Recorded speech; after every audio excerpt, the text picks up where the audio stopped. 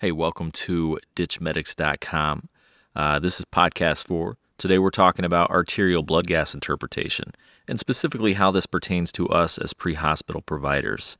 That's our topic. Let's get to it. Welcome to another Ditch Medics podcast. We're bringing advanced care to the EMS trenches. Here we believe in the critical care mindset in a 911 world. Expanding your knowledge in 3, 2, 1.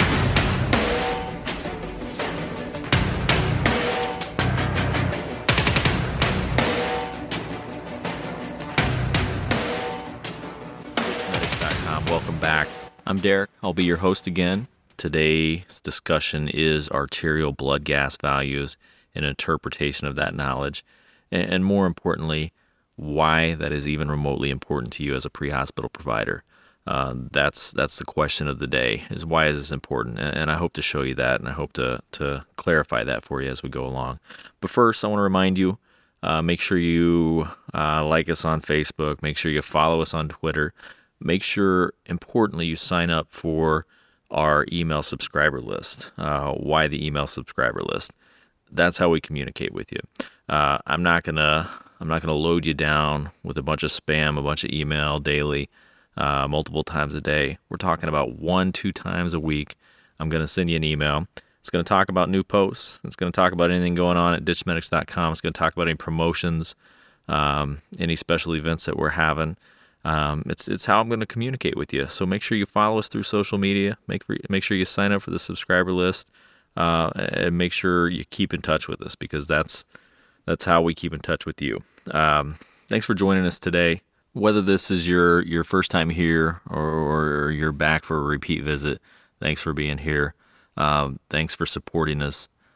This whole Ditch Medics project is about advancing the level of pre-hospital care, incorporating other aspects of medicine, other disciplines, especially looking at that critical care mindset, and applying it to a 911 patient population and how that can make us better providers. Today's topic is a great example of that. We're talking about ABG interpretation. Most of you are at least aware of arterial blood gas interpretation, but you're wondering, why is this even remotely applicable to me? I'm a paramedic. I don't have labs in my ambulance. I don't even have an iStat machine to assess an ABG. I can't get ABGs in the field. So why is this even remotely important to me? Well, this is one of those prime examples of where other disciplines, hospital-based medicine, for instance, critical care medicine, can make us better pre-hospital providers, because understanding ABGs, understanding what they represent, prepares us to be in a position to deal with patients that we might not otherwise be in a position to deal with. If I understand the physiology and the pathophysiology of ABG interpretation, I can predict when certain patient populations are at risk for declining quickly, or I can predict when I'm going to have to use a certain intervention with a patient to get a positive outcome because of my knowledge of the physiology and pathophysiology of acid-base balance. And that's what we're talking about. That's what ABGs represent, is acid-base balance homeostasis. It's that chapter back in paramedic school that you had to fight to stay awake in. That's okay, but I'm here to tell you, if you understand acid-base balance, and if you understand how ABG interpretation applies to that acid-base balance, you're going to be so better prepared to deal with really sick and injured patients in a pre-hospital setting. And that's what we're here for. That's why we're talking about this. So let's get to it. Let's break it down. This is going to be simple today. I'm not going to delve too far in the depths of ABG interpretation, because you can get really down into that science. But I want to keep it simple but informative. I definitely don't want to break this down and dummy it down. I want you to understand what ABG interpretation represents. So let's get to it. So like we said, ABG represents acid-base homeostasis. In order to understand ABG interpretation, we have to define a few of the metrics of ABG values. Specifically, when we look at ABGs, we're looking at a pH level, we're looking at a CO2 level, we're looking at a bicarb level, and we're looking at an oxygen level in that arterial blood. And that's going to tell us a lot about the metabolic component, the respiratory component of that patient. Let's define these specifically, and then we'll talk about normal versus abnormal. Okay, so normal pH value is going to be 7.35 to 7.45, with obviously a 7.4 is kind of the middle range of that. And it's critical that we remember that 7.4 value, because anything less than 7.4 is going to be acidosis. Anything greater than 7.4 is going to be alkalosis. And that's going to be a critical step in making this ABG interpretation. So 7.35 to 7.45, with 7.4 as that middle ground. All right, we're going to look at CO2. And what CO2 is representation of is the respiratory component of this equation. Any derangement in the CO2 is going to be of respiratory nature. And that's going to be critical for understanding in regards to intervention. So a normal CO2 level is 35 to 45. Anything less than 35 is going to be alkalosis or respiratory alkalosis. Anything greater than 45 is going to be acidosis, respiratory acidosis, and that's our CO2 value. Bicarb, or HCO3, is going to be the metabolic component of this equation. Any derangement in the bicarb is going to be of metabolic origin. Normal value is 22 to 26. Anything less than 22 is going to be on the acidosis side, so metabolic acidosis. Anything greater than 26 is going to be on the alkalosis side, or metabolic alkalosis. That's the bicarb component. And lastly, oxygen, the PaO2, 80 to 100 is our normal range. Anything less than 80 is going to be on the hypoxia side. Anything greater than 100 will technically be on the hyperoxia side, and that's how we assess that value. All right, so that's normal. That's the normal values. That's the benchmarks that we're going to utilize for our ABG interpretation, and it's important that we commit those benchmarks to memory, because when we actually get an environment, we're actually being handed an ABG study, and we're looking at it. It's critical that we know those numbers, but more so, it's critical that we know what those numbers mean, what those numbers represent. So we got to memorize the numbers, and then on top of that, we got to remember what those numbers represent, because that's going to guide our assessment. It's going to guide our treatment. Because going back to what we said a little bit ago, we may not have an ABG study in hand. We won't have an ABG study in hand in a pre-hospital environment. But when I know certain patient populations are going to be predisposed to exhibiting, for instance, let's say metabolic alkalosis or respiratory acidosis, that's going to guide my assessment. It's going to guide my treatment. It's going to guide my interventions. And that's the selling point of all of this. So let's look at the system for interpreting those numbers, because we got the numbers. We know what those means. Let's look at how we're actually going to interpret an ABG, and then we're going to spin this into a few examples and talk about kind of where this meets us in the 911 world. Okay, ABG interpretation. This is a system, no different than airway management is a system. EKG interpretation is a system. You know, most things in medicine are about a system-driven process, and ABG interpretation is no different. We're going to follow a system. Now, there's several different systems out there that we can prescribe to, but the system I'm going to offer you today is simple. It's intuitive. It's great. It's a very, very simple process. So here we go. First things first. We've got all of our metrics. We've got our pH, we've got our CO2, we've got our bicarb, we've got our oxygen.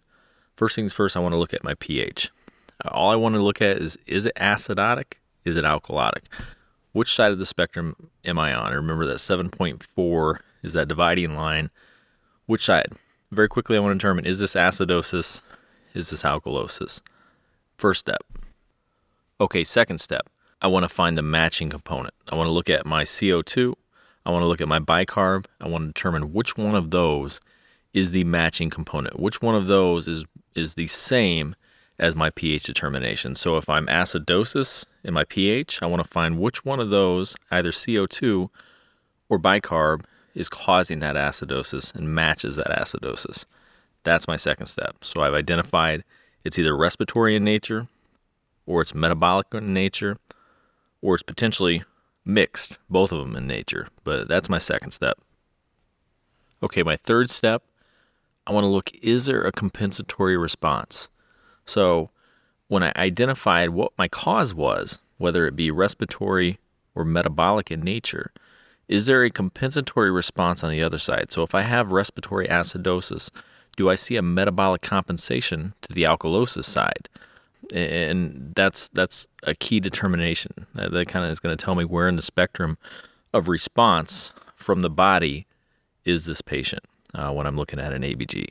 So I've determined either acidosis or alkalosis. I've determined the matching component, whether it's respiratory or whether it's metabolic. And next step, I'm going to determine, is there a compensatory response? So if I have an acidosis, do I see an alkalosis on the other component? And that's my next step. And what we'll do, that kind of gives you the general system, or at least the system as we've discussed it thus far. But what we'll do is we'll go through a few examples, and we'll put this into context of actually interpreting an ABG. And I think this will really kind of bring it all together. Okay, for example 1, here's my ABG. I've got a pH of 7.38. I've got a CO2 of 50, and I've got a bicarb, an HCO3 of 30. So let's break that down according to our system. First step, we want to look at the pH, and we want to quickly determine, is this acidosis, is this alkalosis? Well, my pH with this patient is 7.38. Now remember, anything less than 7.4 is acidosis, so I obviously have an acidotic patient. Next thing, I want to find the matching component. I want to look at my CO2, I want to look at my bicarb, and I want to determine which of those is causing that acidosis in this patient. So I look at my CO2, I've got 50. I look at my bicarb, I've got 30. The only one of those that in this case is acidotic is my CO2. It's greater than 45. So it's a respiratory-based acidosis. My next step is I want to determine, is there a compensatory response? So I've determined already it's acidosis. I've determined that CO2 is the cause, so I've got respiratory acidosis. The next step is I want to look at my bicarb in this case and determine, is there an alkalotic, an opposite, or a compensatory response from that metabolic side? And my bicarb is 30, which is greater than 26. So going back to my metrics, going back to my baseline levels, I know that is a metabolic alkalosis. So in this case, I do have a compensatory response. Now I want to determine, is that a full compensation or is that a partial compensation? And how I do that is I look back at my pH level. Is my pH level within that normal range of 7.35 to 7.45? In this case, it's 7.38. So it is in the normal range, so I have full compensation. So what I have, my ABG interpretation in this first example, is a fully compensated respiratory acidosis. And that's it. And that's how my system works. I shouldn't say my system. I didn't come up with this. I was taught this. This is a really easy system that I kind of fell in love with. But that's how this system works, is just step-by-step examination of those ABG values. And I think this is really important. And that's why I'm going to the trouble of talking about how to interpret these actual ABG studies. Because whether or not you're doing this, now if you're in the critical care world, this is a part of your life. You're inheriting patients, whether that be ground transport or the flight world. You're inheriting patients that frequently are in severe distress and have these ABG values available to you. So you obviously, in that case, need to know how to interpret these. But even outside of the critical care world, it's very important that even in the 911 world, the emergency transport world, that we understand these ABG values, because as we'll get into as we go through these examples and we break down the causes of these different ABG derangements, you'll see how it affects your patients. You'll see how oftentimes you're dealing with patients that are in respiratory acidosis or metabolic acidosis, and how treatments are aimed at correcting those derangements. Even if you don't have these ABG studies in hand, this is going to help you as a provider to understand what's going on with your patient. So I thought it critical, and I think it critical, that you understand how to interpret these ABG studies. It makes you a better clinician to begin with. We should attempt to raise the bar. And secondly, this has practical application into the patients that you're going to be dealing with. Okay, example number 2. Here's our ABG values. We've got a pH of 7.50. We've got a CO2 of 55. We've got a bicarb of 38. And we've got a PaO2 that we're including this time of 85. And we'll talk about the oxygen here in a second. All right, let's go back to our system. First and foremost, we're going to look at that pH level, and we're going to determine acidosis, alkalosis. pH is 7.5. We know anything greater than 7.45 is alkalosis. So we've got alkalosis. Now let's go down to our CO2 and our bicarb and determine which component matches that alkalosis. CO2 is 55. That doesn't match. Bicarb is 38. That does match. So in this case, we have a metabolic-based alkalosis. All right, now let's determine compensation. So since we have a metabolic-based alkalosis, let's look back at our CO2 and determine, is there a respiratory compensation for this? Our CO2 is 55. We know that's acidosis, opposite of our alkalosis, so we do have compensation. Now let's look back up at our pH, where it all started. We're at 7.50, which is outside of normal range. So that's a new paradigm here. So let's talk about this. We have a metabolic-based alkalosis with compensation, but it's not fully compensated because it hasn't brought that pH back into normal range, so it's only partially compensated. So our ABG interpretation in example number 2 is a partially compensated metabolic alkalosis. Now let's throw in that oxygen because we said that's a component of our ABG interpretation. And basically when I look at the oxygen, the PaO2, in regards to ABG interpretation, what I'm looking for is, once again, 80 to 100 is my normal range. Do I have hypoxia? Do I have less than 80? Or do I have hyperoxia? Now, I'm less concerned in the acute setting with hyperoxia. Too much oxygen in the acute setting, I'm not too worried about it. Now, we can make some argument in the chronic setting that's a problem. But right here and now, for a standpoint of ABG interpretation, not worried about over 100. What I am worried about is less than 80. If I have a patient that's hypoxic, certainly I'm going to have to look at why might they be hypoxic? What can I do about that? So in this case, my PaO2 is 85. That's between 80 and 100, so not concerned. I've got a normal oxygen level, so my ABG interpretation stands. Now, if they were hypoxic, in this case, I would have a partially compensated metabolic alkalosis with hypoxia. All right, let's move on to the next example. Example 3, here are our values. We've got a pH of 7.27. We've got a CO2 of 60. We've got a bicarb of 25. And we've got an oxygen or a PaO2 of 68. All right, so let's go through our steps first and foremost. Let's look at our pH. Do we have acidosis? Do we have alkalosis? 7.27, we have acidosis. All right, now let's find the matching component. Let's look at our CO2. Let's look at our bicarb. Our CO2 is 60. Our bicarb is 25. Well, we know 60 is acidosis. It's greater than 45. So we have respiratory acidosis. All right, so let's look at our compensatory factors. Let's look at our bicarb. It's 25. The normal range, once again, 22 to 26. So our bicarb's within normal range. So in this case, we don't have a compensatory factor. We don't have any compensation going on. So we have a respiratory-based acidosis that's not compensated.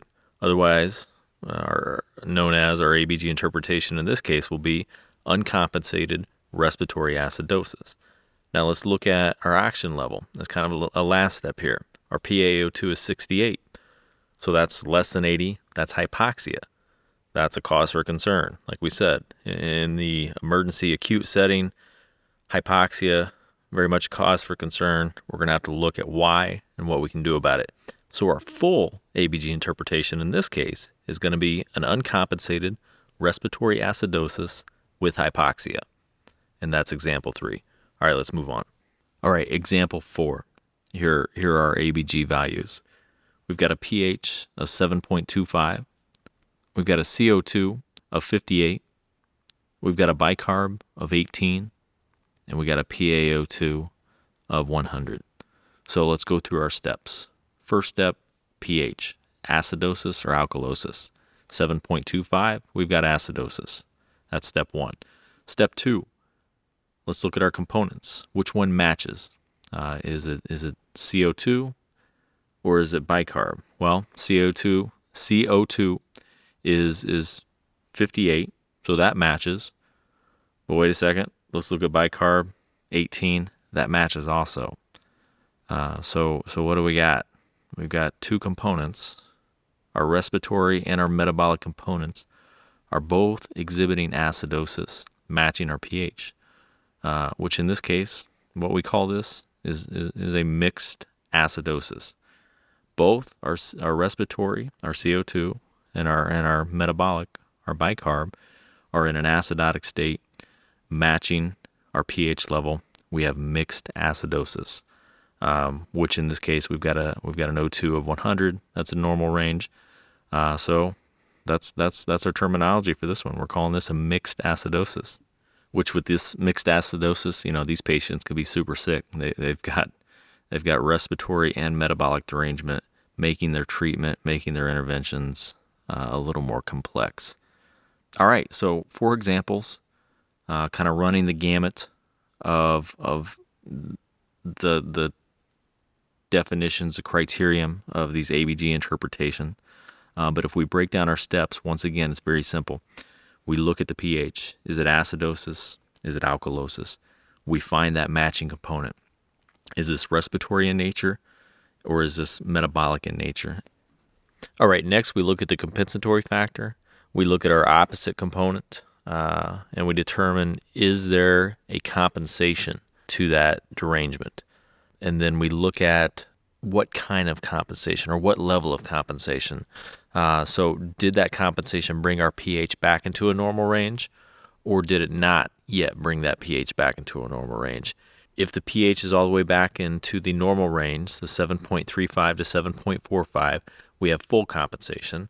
But if the pH lies outside that normal range, but yet we have that compensatory response, we only have partial compensation. But if there's no compensatory response at all on that opposite component, we have an uncompensated situation. Finally, we look at our oxygen level. Do we have hypoxia? Do we have hyperoxia of note? If we have hypoxia, certainly, once again, in an acute setting, that goes into our ABG interpretation also.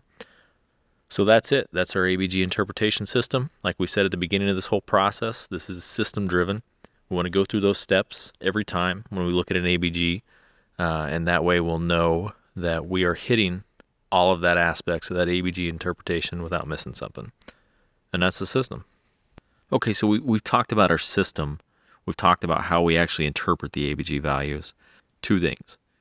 You should know this. This is physiology. This is pathophysiology. This is all going into why your patient is sick and why they're getting sicker. It's critical that you know these things. It's critical that we raise the bar of our education, of our training level.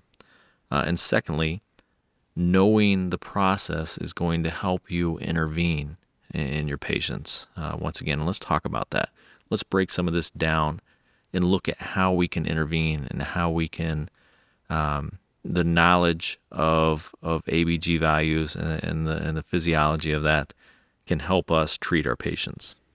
So respiratory acidosis, we talked about CO2 values greater than 45, our patients were exhibiting respiratory acidosis. Well, this is a great one for us to start out with, because what tool do we have to assess CO2 in a patient? Because this is something we can't assess, right? Well, end-tidal CO2. We have the capability to assess end-tidal CO2 in our patients. So 35 to 45 is kind of our normal metric in end-tidal CO2. We know that greater than 45, our patients are exhibiting acidosis from that end-tidal. Less than 35, our patients are exhibiting alkalosis. So what patient populations, talking about respiratory acidosis, what patient populations potentially are going to be in that criteria? Well, we're looking at patients that are hypoventilated, right? So patients that are obtunded, whether that be through traumatic or medical cause, patients that have some measure of sedation, overdose patients, so patients that aren't fully oriented and have some level of mentation change are these patients. Patients that are paralyzed, have been in traumas and now are paralyzed and don't have that normal diaphragmatic movement, don't have that normal respiratory cycle, are going to be hypoventilated. What other patient populations are going to be have high CO2 values? Any disease process that's going to have an increased metabolic rate. Remember, CO2 is basically the exhaust of metabolism. So any disease process that is going to cause that increased metabolism is going to cause high CO2 levels. For instance, a fever, a simple hyperthermic condition in a patient can cause that increased CO2 level, and thus, a respiratory acidotic state. Well, how does your body respond to respiratory acidosis? And specifically, our compensatory aspect of respiratory acidosis is going to be a metabolic alkalosis, which is basically a renal response. Our body kicks in the renal system. Our kidneys attempt to reabsorb bicarb and attempts to compensate through that bicarb buffer route, which is a pretty slow process. So our body's response to respiratory acidosis is going to be a slow response if it can't compensate by naturally increasing the respiratory rate, which, remember, is overwhelmingly probably the cause of respiratory acidosis. So as providers, if we have a patient that's hypoventilated, whether that be through obstruction, whether that be through sedation/mental status change, whether that be through trauma, where I've got paralysis of the diaphragm and the chest wall, whatever the cause of hypoventilation, I know I'm going to intervene through supporting ventilations in that case. I'm going to attempt to increase that respiratory rate for the patient, thus increasing the off-gassing of CO2, and thus providing pretty immediate compensation through that ventilatory support. So I've talked about several times why it's critical for you to understand this and how simply understanding the physiology of acid-base balance and ABG interpretation is going to prepare you to respond correctly for patients in regards to intervention. Here's a prime example, and that's respiratory acidosis. Here's a key fact with acid-base balance and ABG balance in our patients. A 1 millimeter of mercury change in the CO2 above or below 40 has a 0.008 inverse response in the pH. So let's put that into an example. So my patient is hypoventilated. My patient is, let's say, obtunded. They're exhibiting reduced mental status, whatever the cause, but they're hypoventilated. Unbeknownst to me, I don't know the exact values, but let's put some values on it. Just put this into context for our example. They're already acidotic. Their pH is 7.2. Their CO2 level is 55. So they're obviously in a respiratory acidosis. So I said that a 1 millimeter of mercury change in that CO2 was going to result in an inverse change in the pH at a rate of 0.008. So let's say my CO2 goes up to 65. So I've actually gone up 10 points because of continued hypoventilation. So doing the math, 0.008 for every one change becomes 0.08 with that 10 increase in my CO2. So now my pH is 7.12. I've gone from a pH of already acidotic 7.20 to a pH of 7.12 because of that continued or worsening hypoventilation. And I can assure you, acidosis at a range of 7.12 is a heck of a lot worse than 7.20.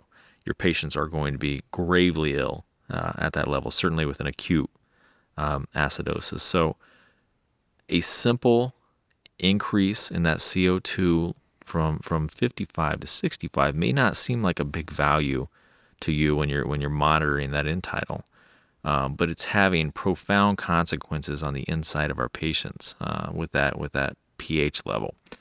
If we can manage that end tidal CO2, if we can prevent that CO2 from increasing because of that hypoventilation, because of rapid intervention, and we can work to correct that CO2 we can work to stabilize that pH in our patient and have better outcomes in the long run. And that's what this is all about. That's a prime example of where this knowledge helps us understand why we're doing what we're doing and how that impacts our patient. All right, next let's talk about respiratory alkalosis. That's where our CO2 level, remember, is going to be less than 35. Our primary causes of this are hyperventilation, increased rate and depth, anything that causes that increased minute ventilation, where our tidal volume is increased or our rates increase, and we're off-gassing too much CO2. Well, our body's compensatory mechanism, if it can't slow the rate down for whatever reason, is going to be in the renal system. Once again, the kidneys are going to, in the medium term, attempt to excrete more bicarb quickly, causing a metabolic compensation and kind of inducing that metabolic acidosis to compensate to that respiratory alkalosis. But what we as providers are typically going to try to do is decrease that respiratory rate, decrease that minute ventilation. Is our patient anxious? Are they exhibiting signs of an anxiety-based issue? Do we need to coach their breathing? Do we need to get that minute ventilation down through coached respiratory management? Is our patient in pain?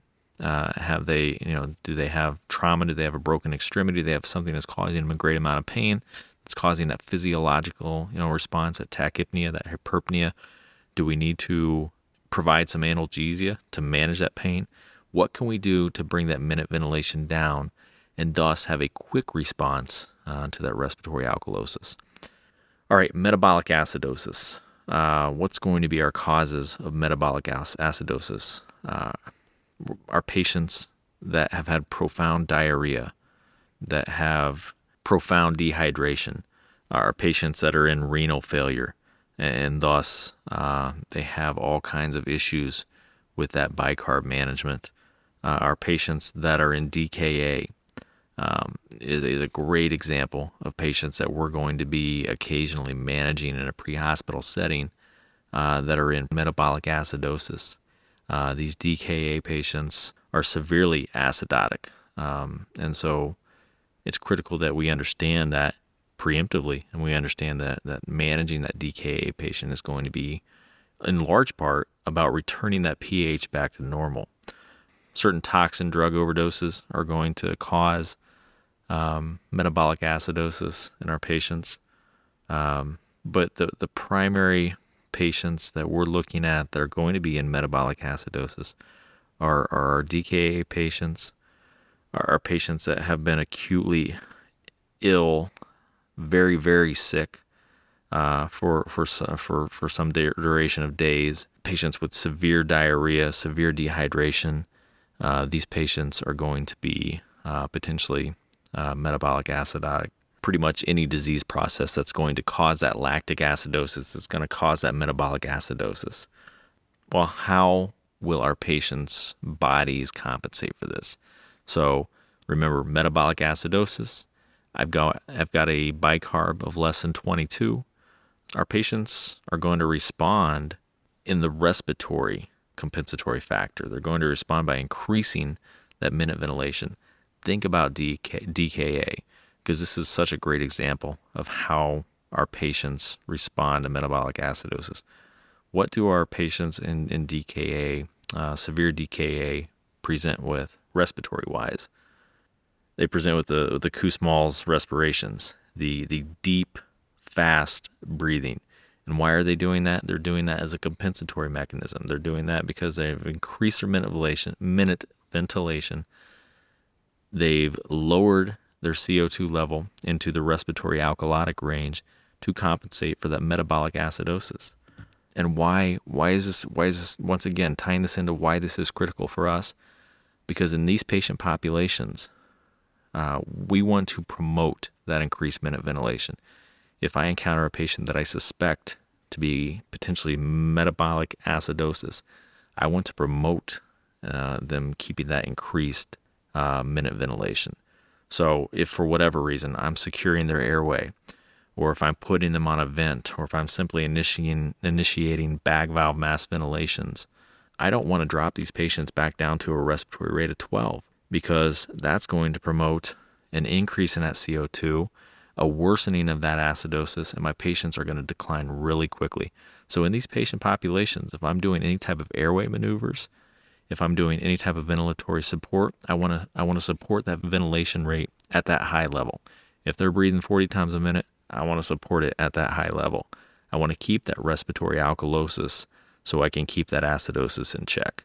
And that's how we tie in this metabolic acidosis to us in the pre-hospital world. If I've got a DKA patient that's breathing 40 times a minute and is becoming obtunded, and I've got to worry about airway interventions, I got to remember that respiratory rate is 40 for a reason, and I want to support it at that. All right, moving on to metabolic alkalosis causes. Primarily, what we're going to be looking at is diuretic use. Any patient that's potentially using antacids excessively can cause metabolic alkalosis. Severe prolonged vomiting, where the patient is vomiting out their gastric acid, can cause a metabolic alkalosis. And any patient that's and these are more hospital-based, but certainly good knowledge, any patient that's on prolonged NG suctioning, nasogastric suctioning, where we're pulling out that gastric acid, can potentially slip into a metabolic alkalosis. Where our body's compensatory aspect of this is going to be, once again, in the respiratory compensation mode. Our body's going to attempt to decrease that minute ventilation. They're going to slow down the respiratory rate. They're going to decrease the tidal volume. It's going to attempt to cause a respiratory acidosis to compensate for the metabolic alkalosis. Once again, it's always that inverse response. If I have a respiratory acidosis, my body's going to attempt to compensate through a metabolic alkalosis. So it's that game of opposites. It's pretty easy to think about it that way. What can I do pre-hospitally for my metabolic alkalosis patients? Really not a whole hell of a lot. I mean, metabolic alkalosis sucks. I mean, from a standpoint of these patients can be pretty sick. And really, I don't have a lot of pre-hospital treatments. Anecdotally, kind of, logically, what we can think about is giving them a little normal saline. You think about a patient that's got a predisposing factor, excessive diuretic use, maybe excessive vomiting. They're symptomatic. They're exhibiting things like the depressed respiratory drive, the lower minute ventilation. I go ahead and start an IV, give them a little normal saline. It's not going to hurt them. In fact, it might help them out a little bit. The normal saline's pH is usually in that 5.5 range, which is certainly acidic. So that's going to help not fix the problem, but maybe get a little push in the right direction from a pre-hospital standpoint. Certainly not going to hurt them. So really, that's about it in regards to treatment and considerations for metabolic alkalosis. Okay, well, in review, we've talked about why it's important to understand the physiology of acid-base balance, and specifically as that pertains to our topic today, ABG interpretation. We've talked about the system. We first defined the metrics of ABG interpretation. Then we talked about the system for actually interpreting those values. And then we put it into a few examples. And lastly, we talked about the specific categories of respiratory acidosis, respiratory alkalosis, metabolic acidosis, metabolic alkalosis, and how our body responds to those, or what the causes are, how our body responds to those, and how we, as pre-hospital providers, can respond to those situations. And there's some critical aspects that we talked about that, are going to prepare us to either predict patient deterioration or anticipate when we can intervene to prevent that deterioration based off of suspected, for instance, metabolic acidosis or respiratory acidosis or whatever the case may be. So while this is definitely kind of a hospital-based mindset, knowledge of this acid-base balance and this ABG interpretation makes us better providers in the pre-hospital setting. And that's what we're here for. I can tell you, once again, anecdotally, that this knowledge, understanding the physiology and the pathophysiology of this, has made me a better provider. It's made me know, for instance, if I'm going to intubate somebody, that's potentially in metabolic acidosis. I know this is a patient I need to get intubated quickly. I don't need this patient to be hypoventilated for a prolonged period of time, because I know, once again, for every 1 millimeter of mercury change in my CO2 level, I'm going to have that inverse response in my pH level of 0.008. So if my CO2 once again jumps from 55 to 65, my pH is going to go down 0.08. And that's a significant drop in a potentially already acidotic patient. Our patients are going to die quickly with those types of precipitous drops. So knowledge simply of that example is going to prepare me as somebody that manages airways in a pre-hospital setting to have all my ducks in a row, to manage this airway, to make sure I've got all my options available to me so this patient doesn't become hypoventilated and this patient doesn't have a drop in that pH level. Okay, well, thanks for sticking it out with me. I hope you learned something. I hope you can take some knowledge from this discussion about ABGs and specifically how ABGs work and what it all means, and put it into your practice to make you a better pre-hospital provider. Because that's what this discussion is once again about, is improving our pre-hospital care. I'm Derek. Once again, thanks for joining me.